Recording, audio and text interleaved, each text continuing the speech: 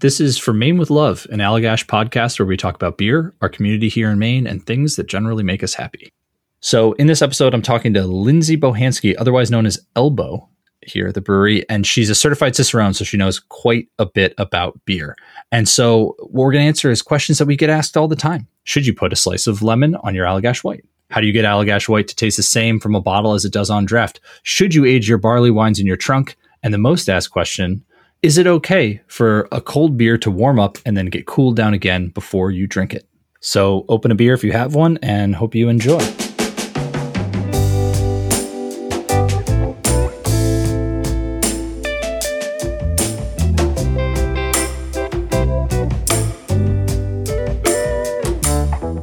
Hi, Lindsay. Hello. Thanks for having me on the show. Oh, thank you for coming. I'm really excited about this episode because we're going to be talking about some of the most frequently asked questions that we get here at the brewery. And Lindsay, having toured many a person through Allagash in her day, she has a great way to answer these questions that I think will make it very clear for kind of no matter your level of beer knowledge. So I'm excited. Yeah. It's fun. Yeah, I've spent a lot of time behind the bar at the tasting room. I've spent a lot of time touring people around. It's, we get a lot of questions, a lot of really valid questions because frankly, our beers are really kind of unique and fun. And we have a really fantastic business. So there's lots to ask, lots to talk about. Yes. But before we get into that, I want to ask one question. Lindsay, what is your go-to weekend activity here in Maine? Oh boy. Anything outside, I would say probably that and eating. Yep. There's a lot to eat. Yeah, I love to cook and I love to hang out at home and cook and get outside as much as possible. So in the, this time of year when it's cold, we do a lot of, hiking out in the woods. We do snowshoeing, ice skating if we can. It's a lot of fun. Love it. Yeah. That's awesome. Yeah. What about you, Brett? Ooh, I didn't want you to turn it on me. I didn't really think about it. I think Willard Beach is definitely a good one. But yeah, it's great. Dog friendly. My dog Chip loves to chase a ball. It is his life's journey to find a ball and to chase the ball. So that's always very fun to get out on the beaches. Nice. All right. To dig in. The question of the day, we're taking the biggest one first because this is the one that we get the most frequently at the brewery. Absolutely. And it's a very valid question and I'm excited that we get to answer it. So I think I've said that a couple of times. I'm sorry. I am actually. Can a beer get cold and then warm up again without it getting skunked or oxidized or ruined in some way? Yeah. Definitely our number one most asked question, especially in the tasting room, because we store all of our beer cold. And so sometimes people panic like, oh my gosh, I'm not going to be able to keep this cold. What should I do? What can I do? Can I still buy this beer? I have to drive back to New York. I have to, I'm getting on a flight. And it comes up, all the time. Mm-hmm. And beer is best kept cold. That's why we do it. And so the longer you can keep beer cold, the better. But it does not hurt a beer to go from cold to room temperature and then back again. And our brewmaster, Jason, is actually really vocal about this issue. He's very passionate about it. He wants to keep our beer cold because really that's what's best for the beer. And that negligible warm up is dwarfed by the best practice of keeping it cold in the first place. So it's much, much, much better for us to store it cold, keep it cold for as long as possible. And then for somebody to get it in their car, drive back to wherever they're going, have it, hit room temperature, then put it back in their fridge. Totally fine. Doesn't hurt the beer at all. So don't panic. Beer can get cold and then warm up and then get cold again. That's awesome. So I'd love to add a little bit of nuance to the answer too. And so I guess, Lindsay, could you explain why it's not necessarily good for a beer to get too hot though? Sure. Yeah. So, and I don't know if just to address your comment about skunking, because I think that's the concern is that, sure. that if cold beer gets warm, it'll get skunky. And it's not actually the temperature that does any skunking to beer. It's light that makes beer skunky. And so because we keep our beer either in dark brown glass bottles or in a can, you can't really, it's very hard for it to get skunky. And it's the light actually interacting with the hops in beer that makes it skunky. And so I can say without a doubt, the temperature has nothing to do with skunkiness. And, it's better to keep beer cold because it'll keep the beer it'll keep the beer tasting freshest longest. Mm-hmm. So if you keep your beer at warm temperatures for a long time, say like in a really hot car for a week, like accidentally you leave a case of beer in the car for a week. Mm-hmm. I've done it before. It's happened. Oops. Yeah. Then, that it makes the beer age faster. So the warmer a beer sits at, and for longer and longer temperatures, it makes the beer go bad quicker. And it's nothing that's going to make you sick or anything. It's just that beer will just not taste as fresh. It'll increase how quickly the beer oxidizes at warmer temperatures. And that oxygen makes beer taste papery. It tastes like cardboard. It just doesn't taste fresh. And you can sort of, when you taste a beer and it doesn't taste bright anymore. It just kind of tastes maybe a little bit more malty than you would expect. Mm-hmm. Sometimes you get like notes of like sherry and like beeswax, like a waxy character to a beer. That's never a good sign. So the moral of the story is, keep your beer cold if you can, but room temperature really for short amounts of time are not a big deal. A lot of times I'll take my beer home from the brewery. It'll come out of our curio room, which is 50 degrees, if I'm taking some beer to take home. And then I'll let it sit, for a week in my entryway, which frankly is pretty cold in Maine, and then put it in my fridge. It's no problem, but I wouldn't want it to sit in, a warm place for a long period of time at all. So. Totally. And like kind of a fun fact there too on the side is that our lab at the brewery actually we have a warm fridge to simulate age, because basically that oxidation will happen over time, kind of if it's sitting at room temperature. So by putting a little bit of extra heat on it, it actually makes it simulates as if the beer has been sitting out for longer. So that's how we can test how well the beer is holding up, even before waiting, 2 months or whatever in the market or something like that. Yeah, so, good point. It's very fun. Really good point. But so don't stress about it. Yeah, don't stress. Some beers are okay to age. There are definitely certain styles that you can let age for longer. And there are certain beer styles that you really want to drink as fresh as possible. Mm-hmm.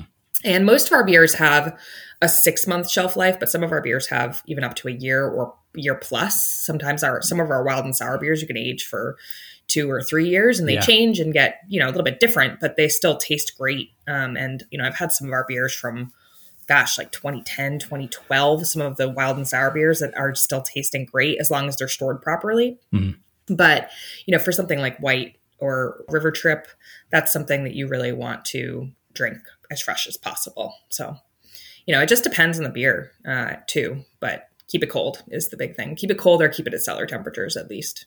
If you're going to age it. If you're going to age it, right. Yeah, you definitely don't want to age barley wine in a car for a week just to speed up the oxidation process. You don't want to do that. Don't do that. No. Awesome. So the next question that is probably one of the more prevalent ones is, so what our biggest selling beer is Allagash White, Belgian style wit beer, about 80% of what we sell. And so people ask, well, what else should I try? If I love Allagash White, what other beers? I mean, I think Lindsay, for this one, it could be our beers. I think it could be other beers potentially even too, but I'd say let's start with our beers. But how do you normally answer this question? It's tough because I think that people like white for different reasons. So I think the fact that it's really light and drinkable and refreshing, I think that that's one of the main reasons people really like it. And so sometimes, I'll recommend somebody try a beer we make called like Fine Acre, which has those kind of light, crisp notes, but then you also get the Belgian yeast character that you get from White, but it's still really drinkable and refreshing. If people really love Belgian flavor, then I'll always recommend Triple, which is quite a bit stronger than White. But if you're looking for that kind of bright, refreshing, but also a little bit stronger, a little bit sweeter, Triple is always a great place to go. That's another one of our year-round beers. And if you like hops too, because some people, beer drinkers like lots of different things. If you like kind of hoppy, citrusy notes, then River Trip is also a really great option for people to try. But if you're not into hops, I wouldn't recommend that. But those would be, and 16 counties too. People typically who like White, they really enjoy 16 counties. You still get that kind of citrusy, almost a little bit like Belgian yeast character as well, but just a little bit different, a little bit more of a golden ale, pale ale vibe to it. Very approachable. It's really nice, easy drinking beer as well. So as far as our beers are concerned, those are the ones that I usually recommend to people. Totally. If they're looking for something in our family of beers. And then, you can find some really cool, Belgian style beers around. Oxbow makes some of my favorite other beers, like light, bright, refreshing. They don't really do a wit beer, but they make a lot of saisons, and those are great. And if you like wit beers, you probably like saisons too. So I don't know. There's lots of different beers out there. If you can give someone something to ask for, then that might help them too. If like, oh, I love Allagash White. What other beers are kind of like Allagash White? Yeah, I think flavor wise, that's where I always start. Right. With, if you don't know something about a style, then what I always recommend people, or I'll ask people, I'll delve into it. Like, well, what flavors about it do you like? What taste is like grabbing you? And for white, you got these kind of bright citrus notes. You get kind of a nice lemony wheat character. You get a hint of spice to it, but it's still dry, which I think is part of the reason why people love white so much, is it's not sweet at all. You really get this nice, refreshing, crisp finish, a little bit fuller bodied. So for me, it's like, for people who are looking for something that's kind of like Allagash White, I would sort of start with those flavor notes. Like, I like something that's light and citrusy. The next question that I have that I think we get quite a bit here at Allagash is, what's your IPA? Yeah, this comes up all the time, especially in the tasting room, is I like IPAs. What should I get? Or what's your IPA? Mm-hmm. And right now, at least, we don't really do a classic IPA. Most of our beers are inspired by Belgian brewing, which really is more of an ethos for us than like a strict rule. And I think that's actually part of the reason why we like to think of it in Belgian ways, because in Belgium, there's actually very few styles. It's a lot more about, what ingredients you have on hand and kind of creating unique recipes and not really ascribing to any particular one thing. And I think that's sort of the driving force behind a lot of the decisions we make about brewing is like, well, do we think it's going to taste good? Yeah. Yeah. And so, as far as IPA is concerned, we do play around a lot with hops, and, primarily the flavor component that you're getting in an IPA is coming from hops. So, River Trip is a nice Belgian pale ale, definitely has dry hopped character. You're getting those kind of bright citrus and nectarine and sort of stone fruit hop characteristics. But then we're also releasing, sometimes we do release IPAs. In fact, we're going to be releasing an IPA really soon called Swiftly, which is Aaron Nelson, who's one of our sales reps. It was his pilot idea. Mm-hmm. So all of our, core brands, really any beer we release, most of them even start with an employee idea. I want to brew this beer. I want it to taste like this. And it was Swiftly. It was a really cool idea that Aaron had, where he wanted this beer to have these really rich hop tones, especially like walking through, as if you're walking through a coniferous forest, which I thought was so like dreamy. Such an awesome description. But, so we don't really always have an IPA necessarily, but we always have something that's a little bit more hop forward that people can reach for. And I think, we'll continue to play with IPAs in the future. But right now, at least as far as our year-round core brands are concerned, River Trip is definitely our most hop-forward option, and it's delicious. So awesome. If you're looking for something hoppy. And we had this conversation, I think, like a while ago, but talking about how triple actually is a great sort of choice for a lot of IPA fans. And I feel like, I guess, maybe explaining why you make that connection. Yeah. Triple is one of those beers. I think it appeals to a lot of people because first of all, it's phenomenal. It's one of our most awarded beers, and it's just really, really, really good. It's super well balanced. Mm-hmm. But I think especially for people who like kind of the slightly sweeter, more double IPA kind of beers, triple is really nice because you get a little bit of those sweeter notes. It's not a hop kind of fruitiness that you're getting in triple. It's actually coming from our yeast. Mm-hmm. But I think it sort of appeals to people that like those kind of fruity hop notes that you're getting right now in a lot of hop forward beers, especially because a lot of hop forward beers right now are not particularly bitter. It's not like the mid 90s, early 2000s when the bitterness war was raging in craft beer. Yeah. Now it's more about, aromas and flavors of hops. And I think in triple, you get a lot of those kind of similar fruity characteristics where you're getting notes of like passion fruit and tropical notes that you can sometimes find in a lot of really cool hops. So I think for people who like slightly sweeter, slightly stronger IPAs, triple, it just like hits all the notes that you're looking for. And, it's still really, really drinkable, which is really nice. And a lot of people don't really know what a triple is, but it's actually a style of beer. And so if you're out there and you like double IPAs, go find a triple. It's great. You'll love it. There you go. Well, this actually leads into another a beer that's closely related to triple, and I'm gonna ask the question, and it's gonna also be the answer.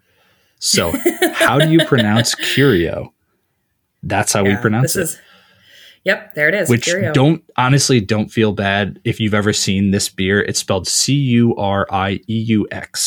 And if you were going to say it the French way, it would probably be more like Curieux, but we say Curio for whatever reason. And that's just how we've said it since it was first made. Yeah. Such a cool story. That beer, and the whole reason behind the naming is really because Rob just was so enamored with this beer. So we ended up with some excess triple from a run because our bottles delivery for triple got bungled for some reason. We didn't get bottles. And at the time we didn't keg triple. So we were kind of screwed. We needed to figure out what to do with it. And Rob ended up having these empty bourbon barrels that he was going to use for some other project. And he just sort of threw up his hands and said, this is going to be weird, but let's put them in the barrels. We sort of have to. And, he came back a couple days later and tasted it. And he was floored by how good it was. And just thought it was so curious that, this wonderful beer turned out to be so delicious. And so Curio was born. There you go. It means curious. That's Curio. Curious. So what makes a beer Belgian style? Yeah, I sort of talked about this a little bit before, but it's the way we think about at least our beers, or the inspiration for our beers is sort of, like I said, brewing with Belgian yeast is the first thing. So a lot of our beers, we're using our house kind of Belgian yeast, which, back in the day, cultures of yeast would have been taken from Belgium. Now yeast banks bank, hundreds of different yeasts from all over the world. But these particular sort of farmhouse yeasts that would have been developed over years and years and years and used mostly on really small scale brewing. Over time, commercial breweries started using them as well. And they really have these unique flavors. And depending on how you use them, there's a ton of different strains too. It's not just one thing. But Belgian yeasts tend to give off more fruity and spicy flavors, especially the warmer that they ferment. And so you can actually control a lot of the fermentation, a lot of the flavor you're getting from Belgian yeasts by just controlling the temperature of the fermentation. So, for example, even with Allagash White, we don't let it get too warm when we ferment it, so that you really kind of that Belgian yeast character is more refined. It's more allowing the wheat and the Curacao orange peel and some of the other flavors to kind of come together, and you really get this amazing balance of flavors that way. But you also definitely get those kind of fruity Belgian yeast notes and a little bit of like a spicy note as well from the yeast. So it's all about balance, but Belgian inspired brewing, it can have a lot of different. There are definitely some specific Belgian styles. For example, the triple, that's a really kind of classic Trappist style, literally brewed by monks. And we make our own kind of interpretation of that style. A wit beer is also a specific style of brewing that's been around for hundreds of years and almost went away at one point, but kind of got brought back. So those are also, there are specific styles of beer that really have Belgian roots. But then, anytime you brew with a Belgian yeast, you're going to get those Belgian characteristics. So I think that's sort of where we land with, being Belgian. It's like we use it loosely. It's more of a, like I said, it's more of an ethos than it really is, and a guiding light than it really is anything one thing. Totally. And I have a wild card. This isn't even on our list, but I thought of it, and I want to hear your off the cuff answer. What's the difference between an ale and a lager? That's such a great question. And really, it's a simple answer because ales and lagers are the two categories really of beer. Almost all beers fall into either an ale category or a lager category. And it's the different types of yeast that either prefer colder temperatures, which are in the case of lagers, or warmer temperatures. And when I say colder, it's like, between 40 and 50 degrees versus, 60 to 80 degrees, depending on the yeast. So all beers fall into one of those categories. Most of the beers we do at Allagash would fall under ale category. But sometimes I'll hear people say like, "Oh, I don't really like ales." Yeah, it's like that's like a huge. That's like most beers. Yeah, or at least half. Yeah. The thing that, or I'll also hear people say, "I don't like lagers," right. And there's such a huge range in lagers too. Just because you're using a lager yeast doesn't mean you can't also use lots of hops or really beautiful chocolatey malts or things that you can pull together. So, beer has so many layers. Totally. There's a beer for everybody out there. Totally. And I think the thing I feel too is that like, I don't fault the person who says I don't like ales, because I'm sure they've had a number of ales that they're like, you know what, these just aren't my style. But I think like the thing that makes it so difficult is that like we were legitimately having a conversation on what to call a beer like 2 weeks ago with our brewmaster and some of our lead brew team, because it was brewed with an ale yeast, but it was fermented at lager temperatures. And so the question became like, yes, technically this is an ale. We should probably say ale, but there are certain expectations that come with that, where when someone tasted the beer, if you just gave someone that beer and they knew a fair bit about beer, they would probably say it was a lager. But it's like, you have that nuance where there are so many different ways to take it that it is confusing, ultimately. So totally. The distinction as far as the yeast is concerned, as far as ales versus lagers, ales are top fermenting yeast. So that means that the activity of the fermentation is happening at the top of the tanks. Whereas lager yeasts are bottom fermenting, which means that the activity is actually happening at the bottom of the tank. And that actually even changes the types of tanks that you use to make the beer. So with lagering tanks, they tend to be longer and shorter. Whereas with, if you're using a lot of ale yeast, you're using a tall conical fermenter because you want a different type of atmosphere for those yeasts to actually do their thing. So it's a little complicated, but that's definitely one of the things you'll see if you kind of read about the difference between ales and lagers. Yeah. And I think one of the questions we actually get a lot too is like, I don't really like beer, but I like white, Yep. Or like or people will say, I don't really like beer, but I tend to like sours, or, they'll ask like, what should I try if I don't really like beer? And that's a tough one because you don't really know everybody's, background experience about what it is that they don't like. Maybe they don't like hops. Maybe, they've had a very bad experience with bitter tasting beers, or beers that, were too bland, like some super light lagers out there. There's a lot of, crisp, light lagers, people might just not like that flavor, but you give them a nice rich chocolatey stout, or, a nice tart raspberry wild ale. And all of a sudden it's tasting more like these other flavors that they do like coffee and chocolate. And, maybe, you like really tart lemonade, try a sour, try something funky. Speaking of sour and wild beers, Lindsay, could you just kind of tell me a little bit, what's the difference between a sour and a wild beer? Oh, man. Yeah, it's kind of like one of those, it's a big question. And, sort of at Allagash, pretty much all of our beers are what I would describe as, all of our beers that have acidity, I should say, are wild, but not all of our wild beers are sour. That makes sense. Does that make sense? Yeah, totally. So we brew with some strains of yeast that are kind of wild or cultivated from the wild, called Brettanomyces, different strains of Brettanomyces yeasts. And Brettanomyces doesn't really contribute a ton of acidity to beer, but it does create these really fun, funky, and fruity, especially flavors. And we tend to pick wild yeasts that really inject flavors like pineapple and tropical fruit notes like that, as opposed to the yeasts that are creating a lot of like ultra funky flavors. And, a little bit of funk is great. It adds a lot of character and depth to beer, but that just tends to be where we go as far as wild is concerned. And then we also play around with different mixing of different Brett strains with bacteria. And it's actually the bacteria that makes beer sour, just like in yogurt or in kombucha. It's the bacteria in there that's actually creating acidity and making that element shine. And there's a couple different ways that you can brew a sour beer, which is really just a component of the flavor. There's not really like there isn't just one type of sour beer. There's a huge, enormous range.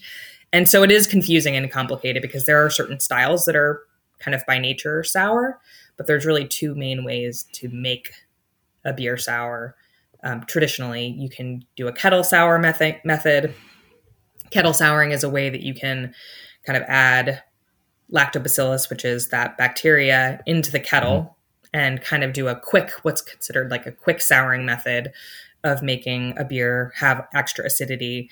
And then when you boil, you sort of fix the amount of acidity that's in there so you can have like a really tart beer really quickly. Whereas most of the wild and sour beers that we're doing at Allagash are sort of the slow traditional methods that you would find in Europe, especially in Belgium and France, where you're adding these microbes over time after there's already been an initial fermentation. So a lot of times what we'll do is we'll brew a beer. It'll kind of do a primary fermentation in a conical tank in one facility, and then we'll send it to our wild and sour area where we'll add some lactobacillus and also pediococcus. And then those souring bacterias will take on a whole new flavor profile. And most of those microorganisms, they need a little bit of oxygen in order to keep doing what they're doing. So that's why we're using a lot of barrels. We use a lot of kind of fun tanks over there. We're using things like clay amphoras, and we even have a concrete tank in our wild and sour cellars. So some really cool techniques, some things that people have been doing for, thousands of years, aging in clay and oak. And those extra oxygen molecules really just help the beer to keep changing and becoming more interesting over time. Whereas, with a beer like white, we want to keep it in stainless. We want it to have as little oxygen as possible. So it's like a totally different way of brewing. Really fun, really time-consuming, labor-intensive process. But they make some really cool beers. It does indeed. But it takes time. So they're definitely on the pricier side as far as our brand are concerned. Totally. And another part of that too is adding fruit. You can get some souring bacteria on the literal skin of the fruit if you're using fresh fruit, which we use a lot of fresh fruit from local farmers. Yeah. And that's it. And then you could get into spontaneous fermentation, which I feel like is the topic of another podcast. We will talk about that in much more depth elsewhere. Cool ship. Yes, the cool ship. That's the hard part about sour beer, because I think it's like it's not wrong to say like, hey, what sours do you have? Because it's true, like, you can categorize the beers. What are the sour beers that you have? But it is a really interesting point that there are a lot of ways to make a beer sour. Totally, yeah, and some beers are really lightly tart, and there might even be more of a perception of acidity in certain beers. Like when you add raspberries to a beer, raspberries are naturally acidic, so you get a little bit more of a tartness to them, whereas sometimes there's beers that are a little bit too sour for my taste. But it's a huge range. It's a range. The next question we have comes from social media, and we get it very often. And Lindsay, I don't honestly even know if you're going to be able to answer this, so I might have to just answer it. But maybe I think you will have a perspective on it. The question that we get often is, why don't you ship your beer to X state where we do not currently ship our beer? This comes up, I think, in all avenues, whether it's social media, in person. We get visitors from all over the country that come to the brewery, and they're like, why can't I get you in Ohio or Texas or Colorado, what have you? Yeah, exactly. And the short answer is, we... Actually, at one point, we sold beer in 30 different states. We were actually selling beer in Texas and Ohio and some other states as well. And we were spread way too thin. We just weren't able to keep up with that much distribution. And so we pulled way back. Rob, our owner, just felt like we needed to focus in on the places that were, making sense for us as a business. And so we really focused in on the East Coast. And over time, we've been kind of chipping away at adding some places back. But really, it's so that we can keep the beer fresh, that we can keep, our customers happy. We can fulfill the needs of certain states as we need to, and not get overwhelmed, because there was definitely a point where Rob was totally overwhelmed with how many different states we were selling beer Totally. into. And so I think the only thing I would add is I'd say take heart if you don't live in our current distribution footprint, because I feel like now more than ever, we're in a place where we just recently started distributing to Wisconsin. We recently started distributing to Florida. Which is very exciting. Yeah, that's a big one. That was where a lot of our fans were. And so who knows? Who knows what the future holds? Yeah. And I have one more that I feel like would be a fun one to end on. It's a little spicy one. What's best? Spicy. What's best, Lindsay? Bottled or canned beer? Oh boy. I had a feeling this one was going to come up. It is. It's a little controversial. So at Allagash, our beers are bottled and canned. Some brands are bottled and canned, like Allagash White. We do in bottles and cans. Beers like River Trip and North Sky, we only do in cans right now. So, we make decisions about, the beers that we have, depending on the package. But the short answer is it doesn't really matter. As long as the beer is going in fresh, you're getting oxygen out of the package. There's not really a massive difference between bottles and cans, and each one sort of has its benefit. For like cans, obviously they're lighter, you might be able to pack them on a hike. That's really convenient. There's some convenience factors, but bottles are great too. There's nothing really wrong with drinking out of a bottle versus a can. We have actually done dozens of tests in our lab and in our sensory panel to actually test ourselves and make sure that the beers are tasting really consistent, because that was one of the things that was really hard when we started doing some canning, because most of our beers are bottle conditioned. And so that whole process really, I think we were nervous to do can conditioning, because we were worried that the flavor of the beer would be different, of either whether we force carbonated or if we can condition it, that the shape of the can or, the process would change. And so we did many, many, many tests to make sure that the beers were tasting consistent from package to package. And what we found was that in a blind taste test, we can't tell the difference. People who have studied the beers, who go through sensory training, we cannot tell the difference between our bottles and our canned beer. So just to back up a little bit, could you just kind of briefly explain what you mean by bottle or can conditioning? Absolutely. So bottle and can conditioning is where you add a little bit of sugar and sometimes yeast right at the very, very, very end of fermentation before it goes into the package, whether it's bottles or cans. And what that does is it kind of creates a mini re-fermentation in the bottle or can that finishes the carbonation of the beer. So it creates slightly smaller bubbles of carbonation, which means that the beer has better head retention, thus better aroma. It creates this really bright, slightly more carbonated beer. And that's actually one of the things that we do that's very Belgian as well, is that, this bottle conditioning especially is something that Belgians have been doing, especially at like slightly higher carbonation levels for a long, long, long time. So it helps also to keep oxygen out of the beer as well. So it keeps the beer fresher. And over time, our beer has great shelf stability. And part of that is because of the bottle conditioning or can conditioning that we do. That was kind of all I had. Is there any like FAQ that you can think of that we didn't hit on? I was just going to say the other thing about bottles versus cans that we get a lot is about recyclability. Oh, sure. Yep. And we've done a lot of analysis of this as well, because obviously we want to do the best thing for the environment. And when you go back to like harvesting of aluminum and recyclability of bottles, there's actually almost no difference as far as the environmental impact of bottles versus cans. And so we have decided to do both. Yeah, and that was a big New Belgium study too. That was really helpful in kind of looking at all that information as well. So kudos to New Belgium. for putting that together. Yeah, it's good stuff. So another question we get quite a bit is pertaining specifically to Allagash White. And do we put a slice of fruit on our Allagash White? The short answer, Brett, is we do not. And the reason really is because we actually brew white with Curacao orange peel already added to it. And you get a lot of those citrusy notes naturally from the wheat and from the yeast and from that Curacao orange peel. So we find that it's just perfect as it is. But that all being said, no shame. And if that's like your thing that you love to put a lemon wedge or an orange slice in there, there's no shame in that. However you like it. It's totally good.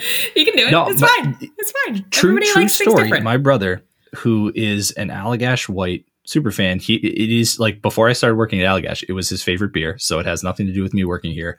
He will always put a slice of lemon in that beer. And I'm like, you know what? I get it. That's what you enjoy. And I totally get it. Yeah. I actually have a theory about this, how the lemon versus orange thing came to be. And I think it started especially in my guess. Well, I don't know exactly where, but I think it was a way for bars that had like a lot of taps and maybe carried other wit beers like, Blue Moon or different types of whip because Blue Moon has an orange. They actually recommend that you use an orange. And so I think it was sort of a way to differentiate between beers like that and Allagash White, which is why I think especially in New England, they use a lemon wedge instead of an orange. Right. That's a little theory I have. It looks good. It's cool. It looks great. Totally. It looks great. And it also, I think, gives you an impression of what the beer is going to be like. Right. Right? Like it's going to have that citrusy note. Totally. So I get it. But it's already got the citrus in there. You don't have to add it. All right, Lindsay, we've got another one. And this one comes in more on kind of a quality aspect of Allagash White specifically. We will sometimes get people who say, I love your Allagash White on draft. I got some bottles, brought them home, poured it out, and it did not look or taste like the Allagash White that I had on draft. So what is going on there? Yeah, what's up with that? Probably what's up with that is that when you're pouring an Allagash White, it's really important to make sure to rouse your yeast out of the bottom of the bottle or can. And what that means is that, some of the wheat has a lot of protein, and we use these Belgian style yeasts. And sometimes over time, little pieces of them will kind of accumulate at the bottom. And so what you want to do when you pour it is you want to give it a gentle swirl. Gentle. You don't want to shake it. A gentle swirl. And then as you're pouring it, make sure to, dump out all of those yeasts and proteins, because it really does make a huge difference in the flavor of the beer. And it's not going to look the same, especially, or taste the same if you don't do that. So the way I always pour a white is I pour about half of it out into a glass, and then I swirl and decant the rest of it into a glass. And then the other thing I would say too is make sure you're using a glass, because not everybody does that. And it does, if you can smell a beer, it makes such a huge difference in the flavor. So if you're drinking something straight out of a bottle or straight out of a can, you're not getting, like with a draft beer, you get that full aroma effect from drinking it, from smelling it, I mean. And so that's the other thing too, is that if you're drinking a bottle or a can, it's going to taste very different versus drinking a draft pour. So always pour it into a glass too. That's good. Yeah. I mean, I think we have also talked about from rousing your yeast. You can even do it before you open it. If you remember, before you open the bottle or can, turn it upside down, swirl it for about 10 seconds. Then you'll get all that yeast and protein into suspension, and it'll be tasting real good. Actually, fun fact, it's why we ship kegs of Allagash White upside down, because then when the bar or restaurant comes time to pour it, they have to flip it over, which in effect rouses the yeast and make sure they're all pouring perfectly. Yeah, we do that in the tasting room too. Yeah, I'm going to try this out. I got homework to do. How's my yeast? I'm gonna finish this one up and say that this, I feel like, is exactly the sort of thing that we love to do, is answer people's questions and try to kind of demystify beer to a certain extent, because it is not a simple concept. There's a lot of nuance and there's a lot of information around beer. So if you have listened to this and want us to talk about anything, any questions you have, any thoughts, anything you want even us to clarify that we already kind of talked about, just shoot us a message at podcast@allagash.com. We'd love to hear any feedback or any thoughts you have. And so thank you again, Lindsay. It was awesome having you. Yeah, thanks for having me so much, Brad. I love talking about this stuff. It's so fun. Beer is wonderful. Well, yeah, thanks again. And for our listeners, if you have anything that you want to ask us, anything that you're interested in hearing us talk about, please let us know at podcast@allagash.com. We'd love to hear any and all feedback. This has been an Allagash Brewing production.